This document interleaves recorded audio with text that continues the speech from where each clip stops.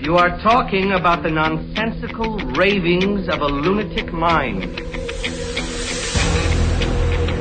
I got a bad feeling about this. I'm as mad as hell, and I'm not going to take this anymore! He's looking at you, kid. What we got here is a failure to communicate. You could ask yourself a question. Do I feel lucky? Well, do you, punk?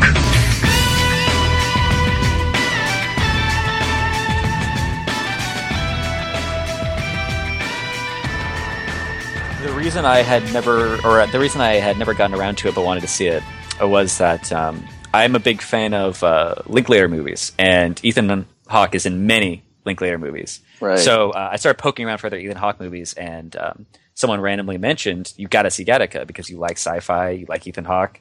Makes sense. So that and my girlfriend had apparently seen it in high school biology, and so she wanted to see it again, so I watched it with her. And it was very different the way she remembered it. But yes, this is the first time I had ever seen it. I don't know if we want to start exactly with, like, what did you think of the film? Because it's usually more interesting to talk about the specific themes, you know. One thing I wanted to talk about a little bit up front was that there's a lot of restraint in this film. It's done out of necessity, didn't have much of a budget. And as a result, it got a lot of award nominations for production design and art direction, which makes sense because with those kind of categories, you're kind of graded more on a curve, you know, with the resources you have as opposed to visual effects, which is more like a technological arms race. And watching it again the other day, it really struck me that it is kind of a low-budget film. A lot of it is implied about a grand space program and a futuristic society, but very little of it's actually explicitly shown. Yeah, it reminded me a lot in certain ways of a lot of the old Hollywood style of the 40s with horror movies, and that so much of what they're talking about you never see. You see spaceships launched, but you barely see any of the actual mechanics of it. It's just a light in the sky. Yeah. Everything that you see that is this, you know, quasi-futuristic society is pretty visible, pretty tactile, and something that you could do now.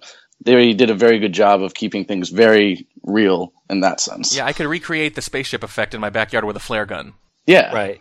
And they used that same effect like every time, and it was almost charming in that way, where it's like, oh, it's the same one. I think they're just playing it every time. Right. I definitely agree with where it's very minimal, and so because of the way you used restraint, I wasn't sure which direction you were going to go with it. Mm-hmm. But I see what the restraint was because it was imposed. It made the film very minimal. Like the corridors were just, you know, kind of metallic and simple with the simple white lights. It's kind of I guess the 2001, where it's kind of like that idea of the future, where it's, you know, that kind of very simple, very purposeful. Everything has it's as much as it needs to be and nothing more. That's kind of like the weird way in which we kind of view the future, where it's like the opposite of what's actually happened, where it's like more stuff everywhere. And it's interesting the way that they can create that, because I looked up that a lot of the buildings that they used in the movie were buildings made by Frank Lloyd Wright, who did most of his work in architecture in the early to mid 20th century. So it's weird that in order to, you know, get to that sort of futuristic sense of it, you go back in time, back to these old architects that were really more experimental than we're seeing today with that. Well, one of the ways they kept the budget under control and tried to keep it, you know, to create a futuristic society is they had to create a society where certain things were timeless, like they used the old-fashioned cars, for example. Yeah. So they kind of have to go the other way. And the thing about the corridors, about the kind of stark simplicity, that's actually really lucky, because it seems like a problem, right? There's the minimalism, the lack of the budget. But it ends up dovetailing with the story perfectly, because obviously in a lot of these futuristic films, like you say, they kind of assume that in the future everything's going to be hyper efficient, you know, not going to adorn anything, not going to make anything look any nicer than it has to. And that's sort of what's happening with people in this film, right? They're being ruthlessly pragmatic about human ability. There's no value to surprise or anything like that. They don't like it. So in this case, the set design inadvertently ends up mirroring the themes of the film. I don't know how deliberate that is, or if it's one of those things where whenever you have a film like this that's kind of a cult classic, it's because of some serendipitous thing like that, right? Where the limitations the film had to surpass, which, again, even that sentence is sort of a metaphor for the film, Right. ends up helping with the theme. Yeah, that's like that old story about like Monty Python with the coconuts. It was part of a budgetary limitations. Like legitimately, it became a joke out of necessity. Right, out of necessity. And it seems like really great art is really good at this. I feel like the thing that keeps coming up is that it has limitations and it just incorporates them. Right. It makes sure that it takes those limitations, and rather than turn them into actual limitations, it uses that to funnel the creativity and to do that in a very interesting way. And I think Gattaca did a really good job of showcasing that. It set its boundaries, or maybe it didn't set it itself, but it had budgetary limits. Then turned that into a thematic element of it too. It's sort of a creative jujitsu. Yeah. Right. And you could be forgiven for thinking. I just want to get this out of the way up front. This is not based on a Philip K. Dick novel. It's not. I know it really seems like it is, and the director Andrew Nichols even did a film later, In Time, based on a Philip K. Dick novel. He writes movies that are all like little Philip K. Dick novels, but it's not. It's original, which surprised me to learn, actually. Especially because it hits that theme, the dystopian sci-fi thing, that they all do this, right? It's actually kind of almost boring now, where a dystopian sci-fi future is not fully dystopian. It's not like a hellhole, right? But they've taken something that our society does right now, and they've multiplied it by 1,000, and they've assumed that at no point between now and then will there be any kind of countercultural pushback, right? We're just gonna keep running with whatever we're doing. And usually that's a little heavy-handed, and that's okay. Sci-fi, it's usually sort of a morality play.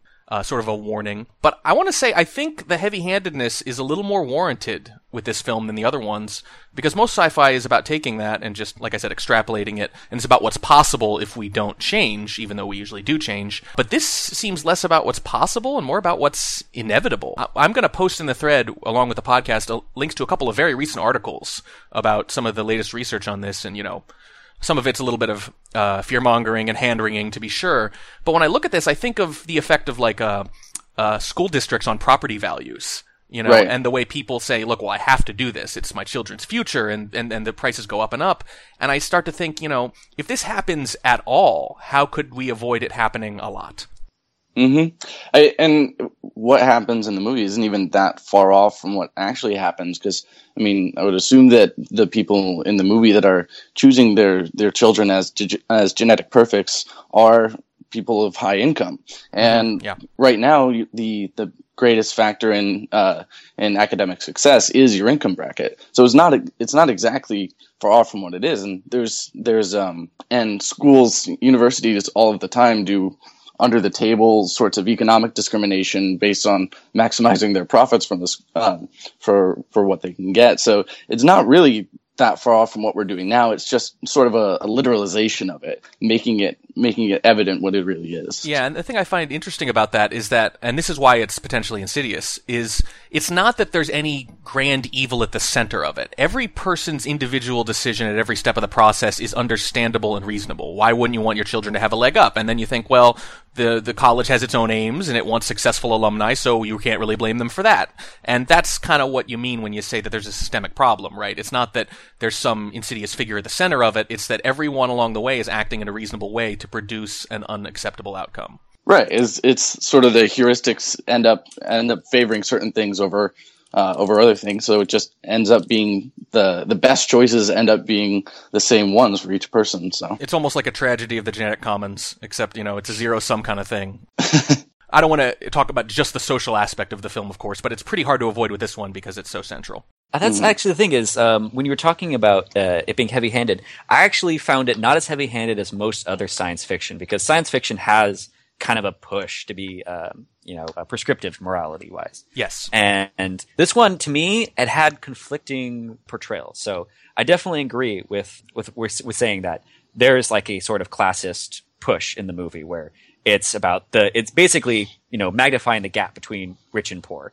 So there's definitely an aspect where I could see a Marxist or someone like that looking at this and concentrating on the ever widening gap. But then there's a very American capitalist way in which he confronts the system and succeeds. The weird thing about this movie is he's not a messiah. He doesn't take down the system in the end of the movie. Right. He succeeds for his own goals. The system stays in place, but it's very much an individual kind of like attacking the system or Well, I shouldn't say attacking the system. It's an individual taking on the system for his own goals and trying to make it work. And there are a number of people that do that. There are people that help him. We find out at the end that one of the doctors has been secretly helping him through all of this. But these are all people that are within the system, not taking it down, but sort of working with it and trying to cope with it. You know, I wonder if they deliberately cast the actor as bald for that role, to kind of hint that he was, I think age-wise, it seems like he's sort of between the two generationally, like maybe he was brought up when this wasn't as common, wasn't as universal,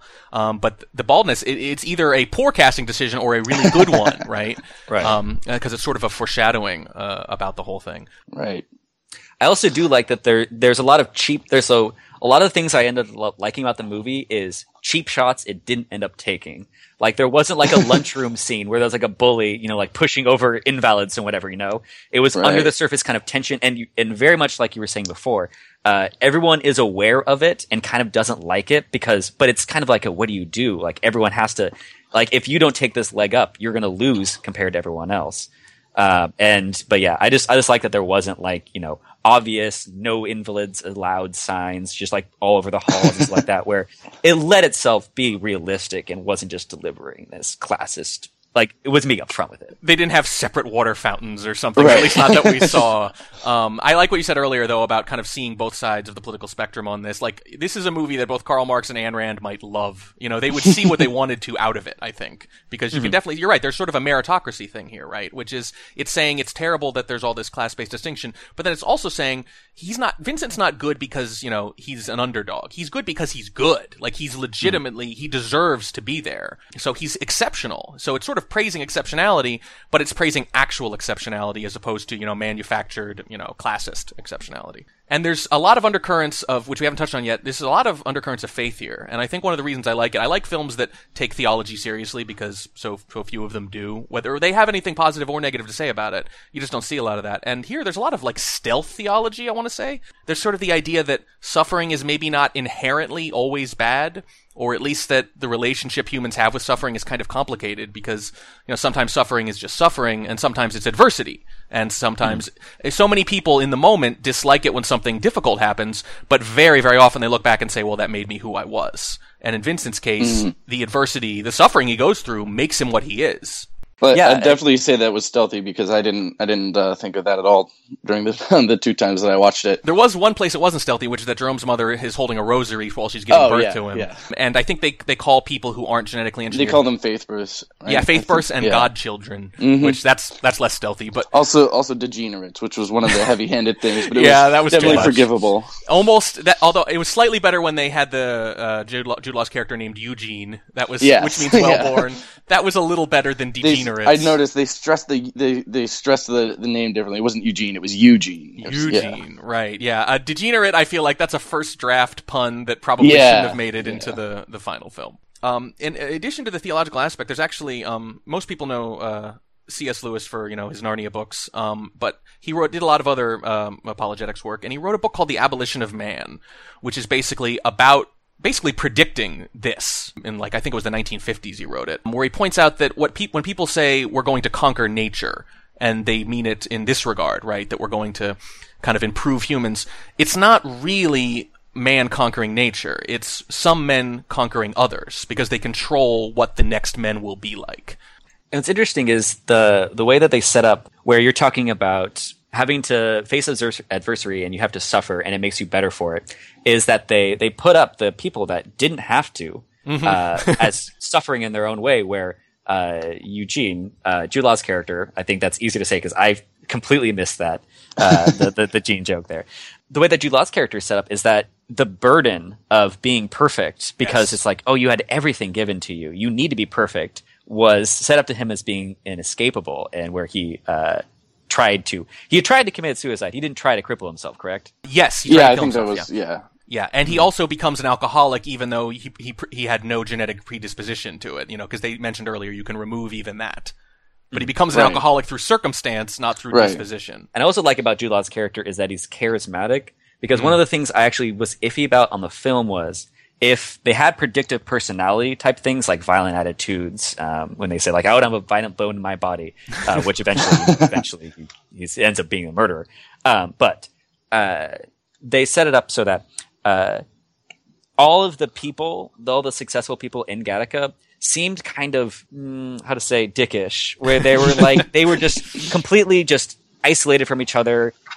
They weren't charismatic. They were just driven, which I don't know. I feel like if there was an actual gene that would be really successful, it would be charismatic. Charisma would be one convincing. Of them, yeah. Right. You'd think these would be a bunch of really nice people that would be maybe patronizing in the way they treat other people, but they'd be very warm about it. These people didn't seem warm and cooperative, I guess. Mm-hmm. Yeah, and you're right about sort of not living up to expectations, that it's a burden, right? That he lacks the adversity. And one way in which that's made kind of explicit, obviously the quote-unquote twist, which I actually feel like the film could have done without, is that the detective is Vincent's brother. You notice the metaphor is swimming. They use swimming a lot. And they, with, I forget his brother's name, actually, for some reason. Anton, right? Because the father saves his name for the better brother. Right. He changes my last, which is pretty brutal, Dad. Yeah. But what he, when he swims in one of those endless pools where he's treading water in place because it's pushing against him. And I think that's probably deliberate. It's kind of the idea is he can't make any actual progress because he's supposed to succeed already. So all he can do is meet expectations and stay where he is. Whereas Vincent can actually go somewhere, right? He swims in the ocean. He goes out an actual distance with actual danger. Whereas his brother is kind of cursed by staying in place. Right. I mean, his brother doesn't really have the driving force to be better because they already have an expectation for where he's going to be. If he does basically what he would normally do, he's going to meet that. So he doesn't have any push in that way.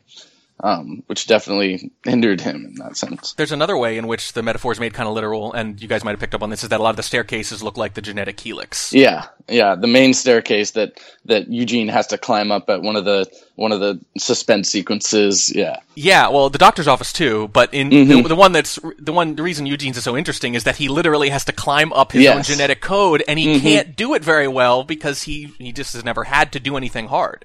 So when he actually has to kind of earn his own helix, he finds it very difficult, which is, I gotta admit, it's a pretty impressive metaphor when you think about it. Yeah, that was, I think that was one of the most literal moments. And at that point in the movie, I was we had set piece after set piece of sort of just suspense moments. And I was, started to feel repetitive and the suspense and then just pay off for a little while, another scene and then suspense. But then when I saw it the second time and you notice the way that he actually sets that, what's one of the last major suspense sequences in the movie to be more than just that. He's climbing the helix, and I had more appreciation for it. Yeah, and we have more appreciation for him at that point too, because now he has a limitation, even though it's a self-made limitation, and he has to overcome that limitation. And it's I don't remember if that's the moment in the film he started being less of a jerk.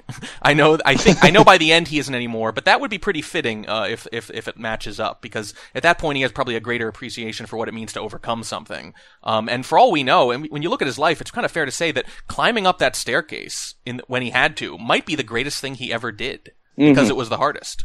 Yeah, and back to your previous point, I think that the interesting thing for me about Jerome was that I didn't feel like he made a full transition one way or the other from being the jerk guy who's jealous about this guy who's impersonating him to then eventually being this nice guy. He was all throughout kind of manic in his moods. He was really disgruntled sometimes, and then other times he was the charismatic Jude Law. So his first major role, I think, right? Oh, I didn't know that. I think it was, yeah. And he already seems like a seasoned veteran. No, and you're right about the charisma thing. I mean, if you didn't want that character to be charismatic, you had to cast someone else, because yes, yeah. He kind of Ethan Hawke's good and all, but Ethan Hawke is not charismatic on the same level. He's a very different type of charismatic, though. I think Ethan Hawke, when he's good, has extraordinary charisma. Yeah, and let's talk a little bit more about the metaphors. Obviously, the big one is the swimming, which I gotta admit, I didn't see it coming. When he says at the end of the film, I never saved anything for the swim back, my jaw just dropped open. I'm like, there it is, like the emotional climax of the film. But it's foreshadowed a lot. Obviously, in the pool thing I mentioned earlier about his brother sort of swimming in place. When the Tony Shalhoub character, the sort of the gene drug pusher, or whatever you want to call him, right, the guy operating outside the system. He says, how serious are you about this? What can you pay me? And he says 100%. And he says, that'll get you halfway there. So you need to use, there it is, right? You need to use 100% to get out before you even swim back.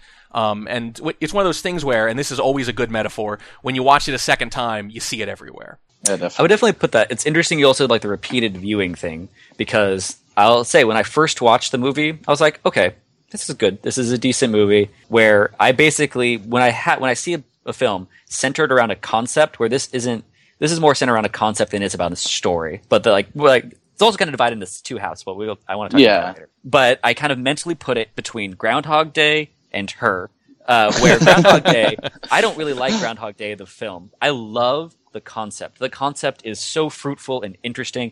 You can't help but think about it after you see it, because you put yourself, what would I do? What would I do? And then it's weird because Groundhog Day is a whole lot of what I wouldn't do, and it's a different journey.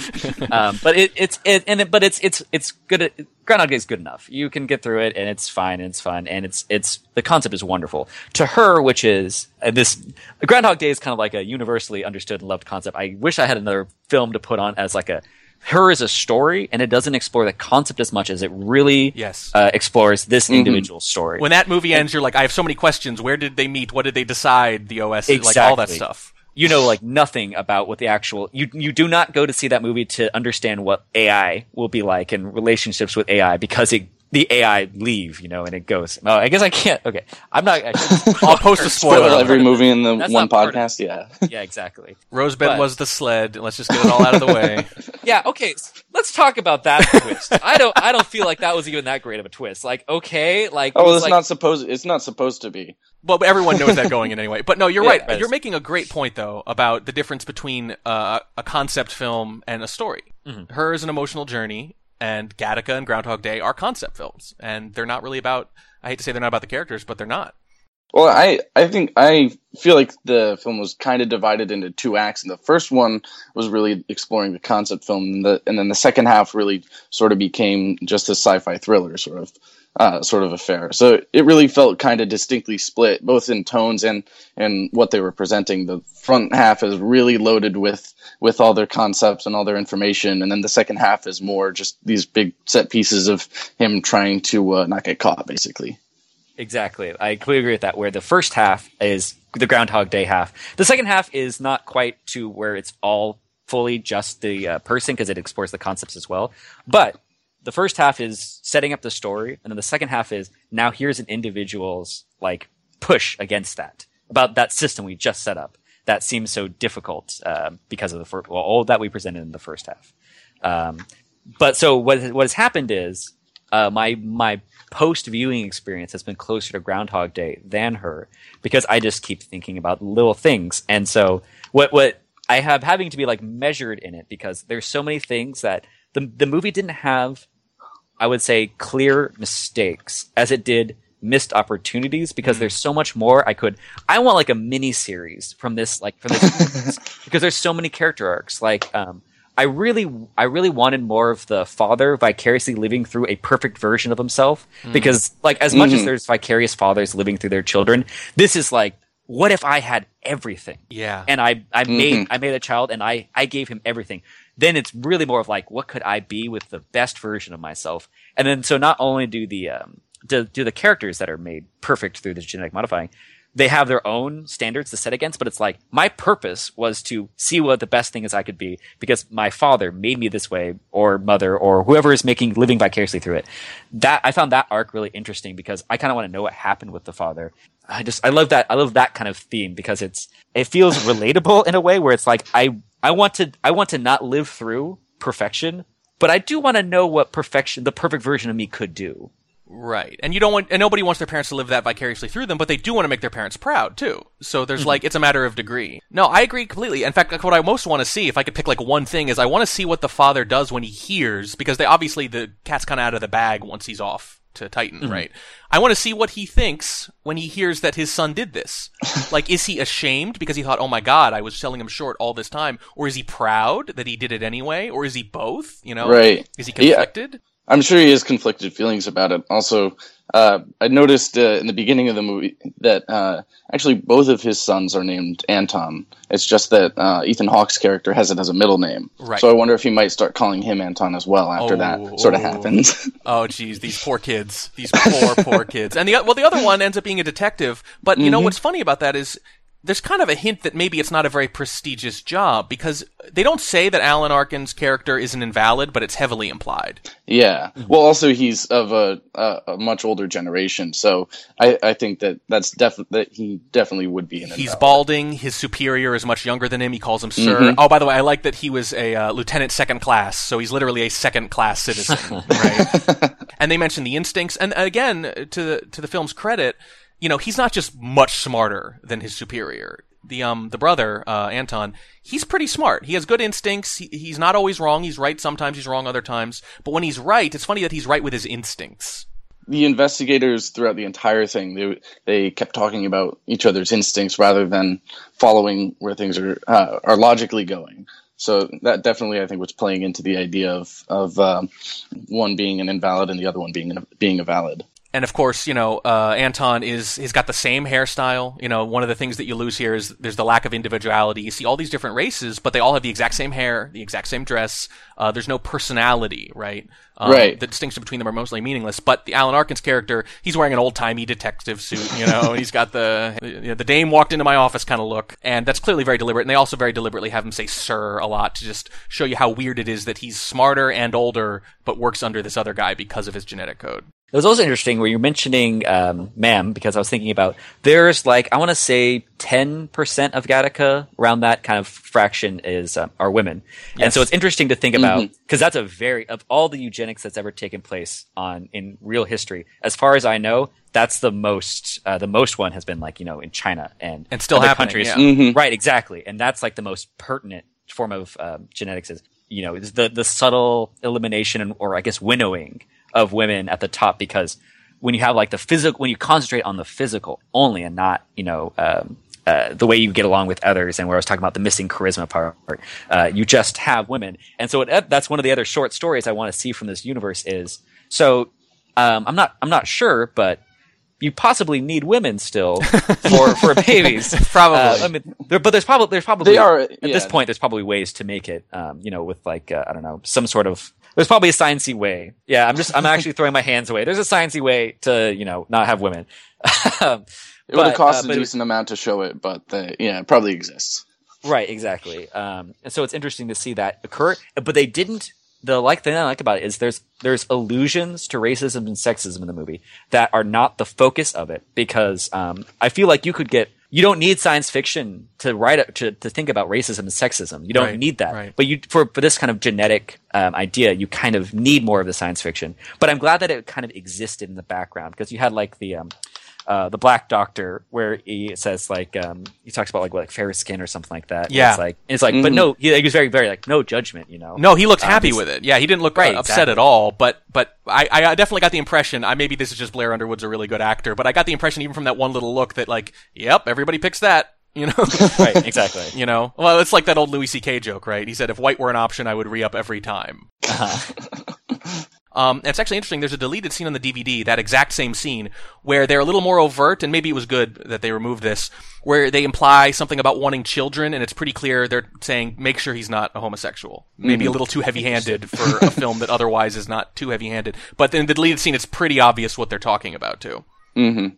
I mean, the whole concept that they have here, there's really so many different ways that they have to explore it that I think they really had to pick their battles and where they wanted to go about it. So I think the best that they really can do is just make allusions to these things, show someone that they do exist, and then that's something that you can take on your own and think about.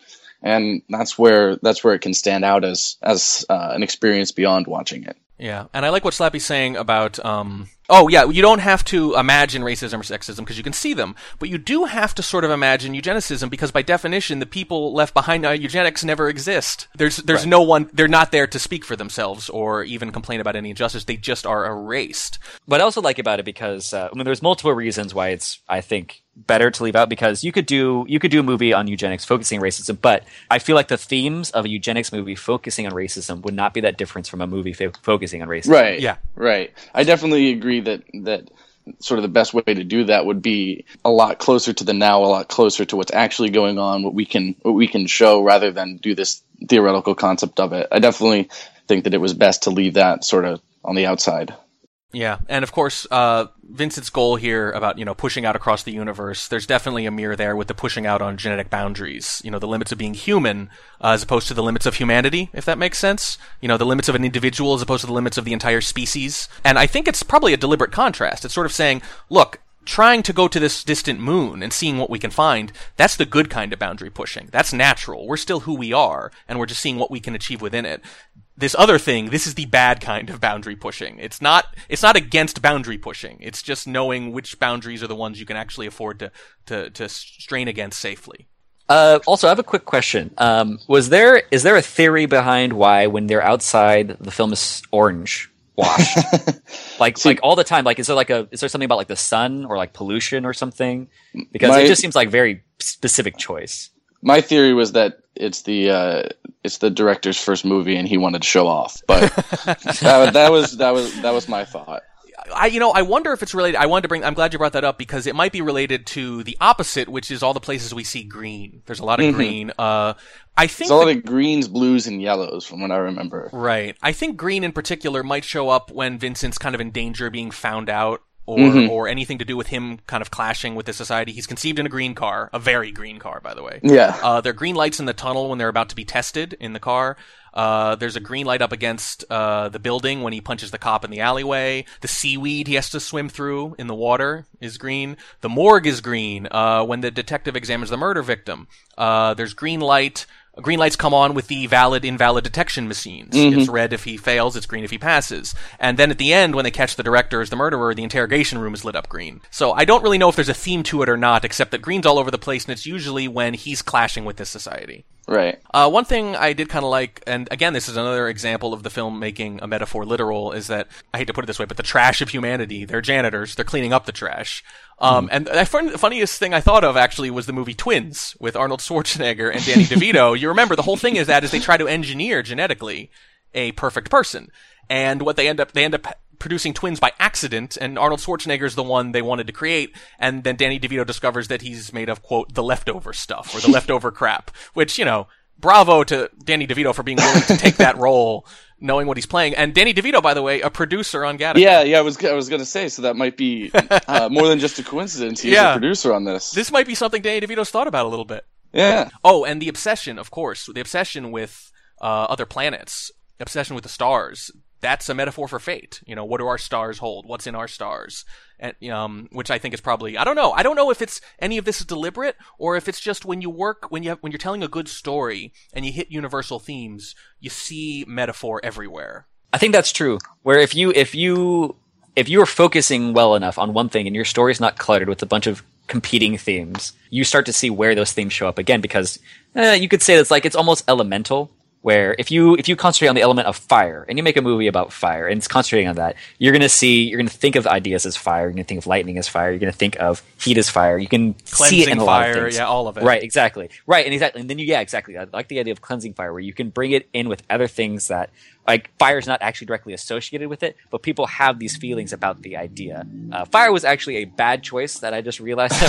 Water would have been the best choice. Blood and steam. Right. And of course, in keeping with that, he even literally wants off the planet that has rejected him. He's like, stop, Earth, I'm getting off. Earth is done for. I want to go to Titan. Which, by the way, Titan is the only other object other than Earth with clear evidence of stable bodies of water. Mm-hmm. Yeah, which definitely deliberate. I guess the whole movie is, hey, I'm really good at swimming, so I'm going to go swim on a different planet.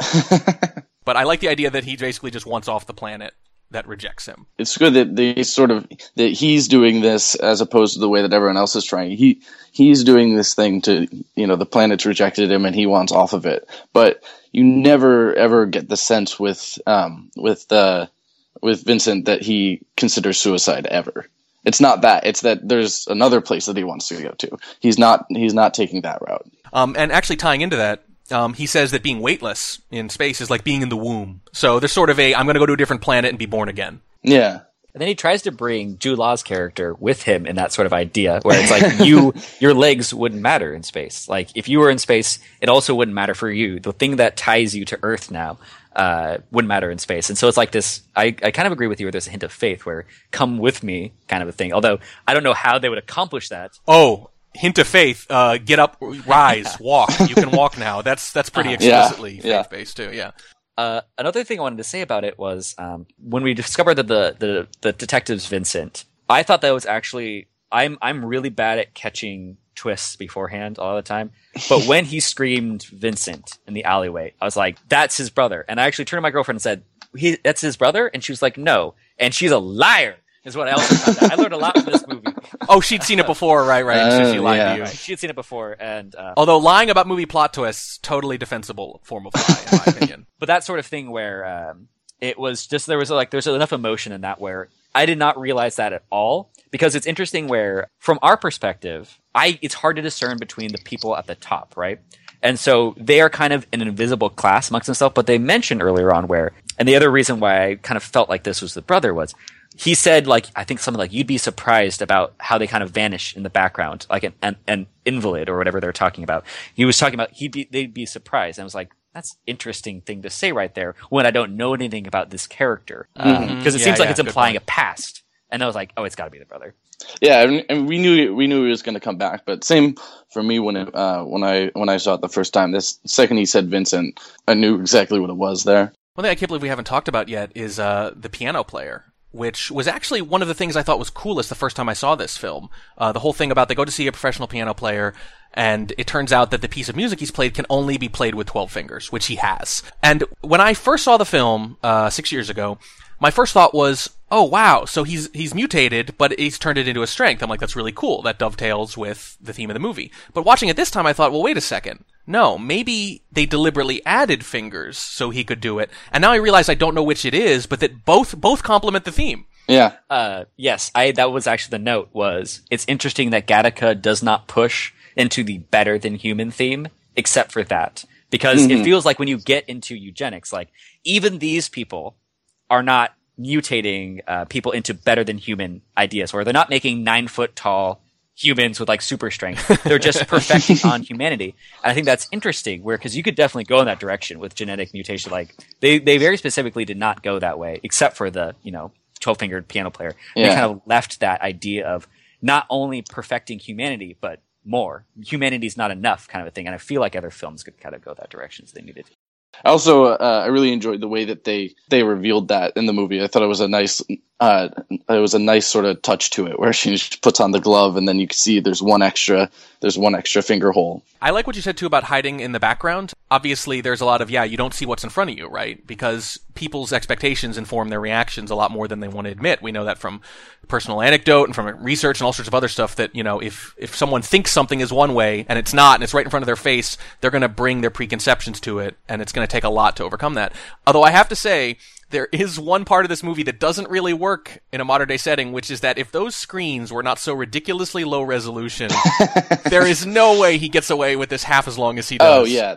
That was one of the things that I found funny is that in the beginning of the movie, the guy who's helping him become Eugene gives just makes one sort of offhanded comment. Oh yeah, who's looked at a picture in the last decade or that's whatever. Fair, yeah. And that sort of informs the whole rest of why it's okay that that he doesn't actually look like this guy. Then that's kind of funny with the fact that now we have such good facial recognition software that rather than taking a blood sample on your way into work, it's far more likely that we just get our face compared to a photo we've taken previously, and that would be used because facial recognition software is getting more and more advanced, by the month probably. Right, so. But it does kind of fit the theme too, which is that they really don't care what you look like. That's not the issue.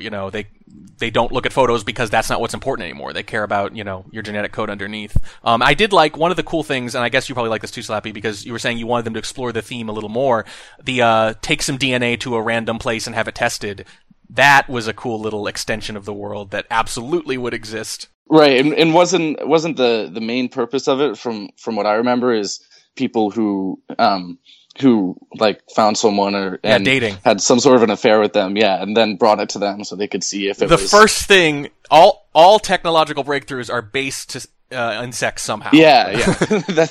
Yeah.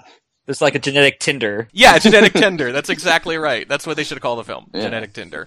Yeah, that's exactly what it's like, and that's what would happen. That would be one of the first things we would do. Oh, definitely. One of the first applications would be, well, this person I just made out with, what's their genetic score? Yeah, in a decade, Ancestry.com will start up a dating portion of it, right?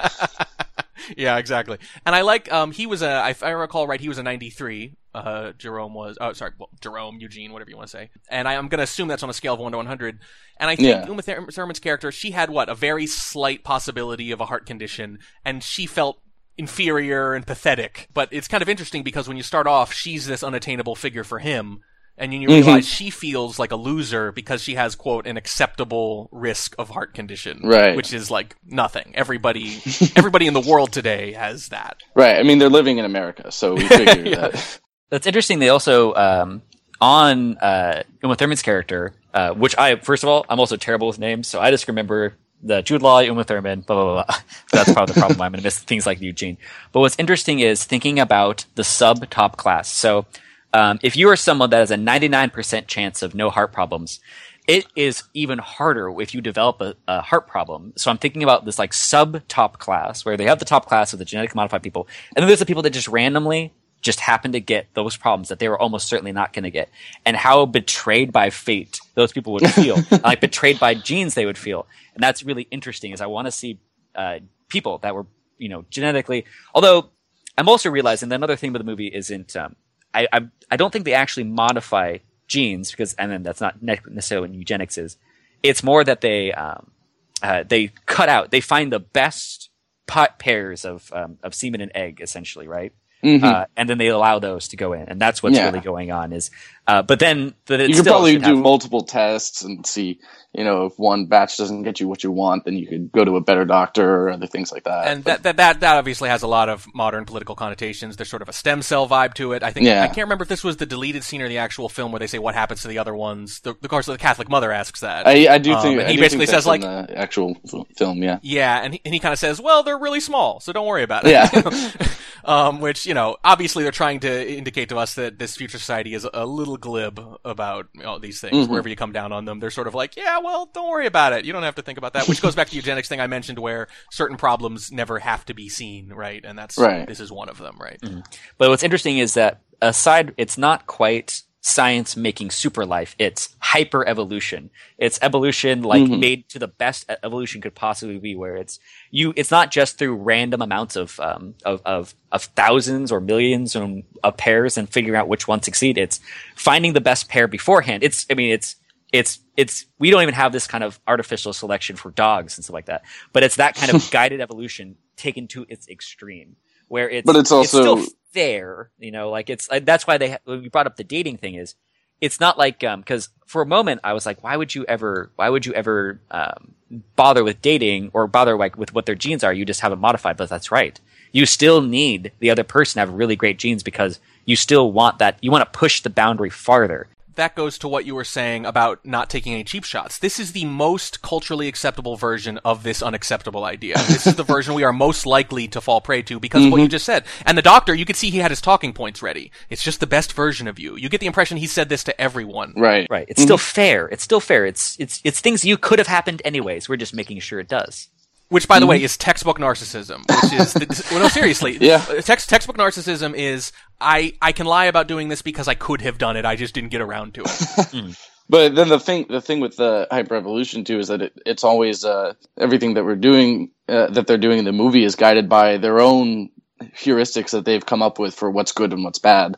So it doesn't really get driven towards what's best, but it gets driven to sort of one extreme of what we've decided works for us, which probably, which it seemed to me, at least in this case, is, basically like capitalism. It's about money. It's about longevity of workers and businesses for a lot of the things, which is about money. It's not so much that you just decide to push one person down or lift up another. It's more by you change the terms of the debate up front. You define value a certain way, and then it becomes hard to argue because they're saying, well, aren't you saying this? You're saying this isn't valuable. This person isn't best for this. This person isn't best for that. And you're saying, well, no, they are. The thing I'm questioning is the premise, right? The way you're defining your terms to begin with. And that's that green theme. It's just money. Yeah, and not just envy. It's money too, by the way. Envy and money are the same color. It's kind of funny the way that someone like Vincent goes to his interviews too, and is surprised when they're over nearly immediately, as if a 30-minute sit down with a possible future employer would get them anything more than that. Right. Or as if the current version isn't just, instead of I'm testing your blood, let me just look at your diploma. And, exactly. Yeah, good enough. Exactly. We kind of do that already when we can. We just can't do it very well yet. Yeah. My experience with interviews is that what actually happens during the half hour or the hour, at least on an initial screen, is significantly less important than what you've done in the past and your references and and all things like that. So. Although I like to think that the ultimate job interview is what he did. The fact that he cheated that much and was that diligent proves that he should have gotten the job. Yeah.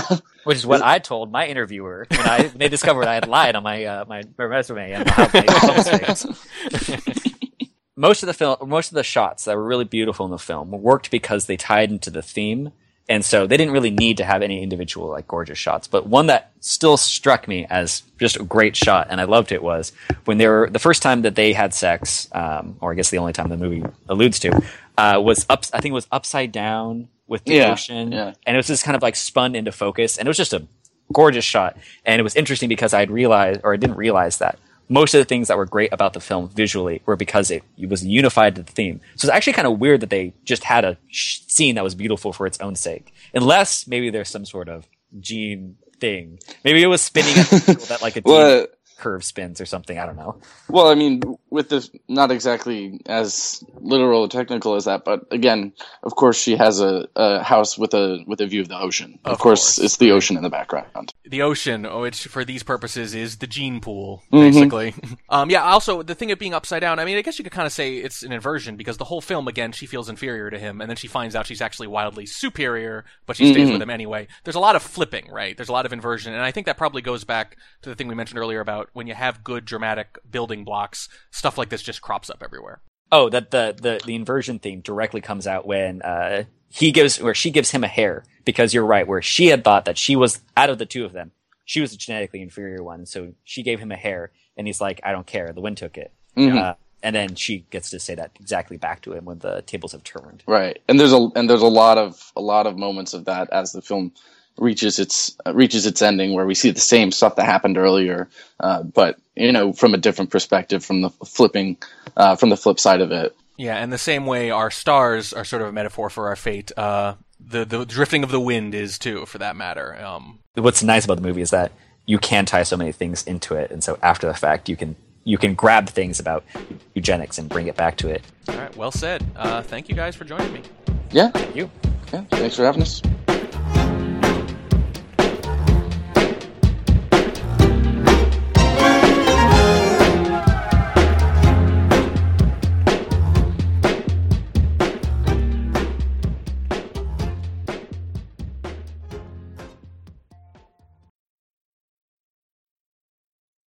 Wow them in the end.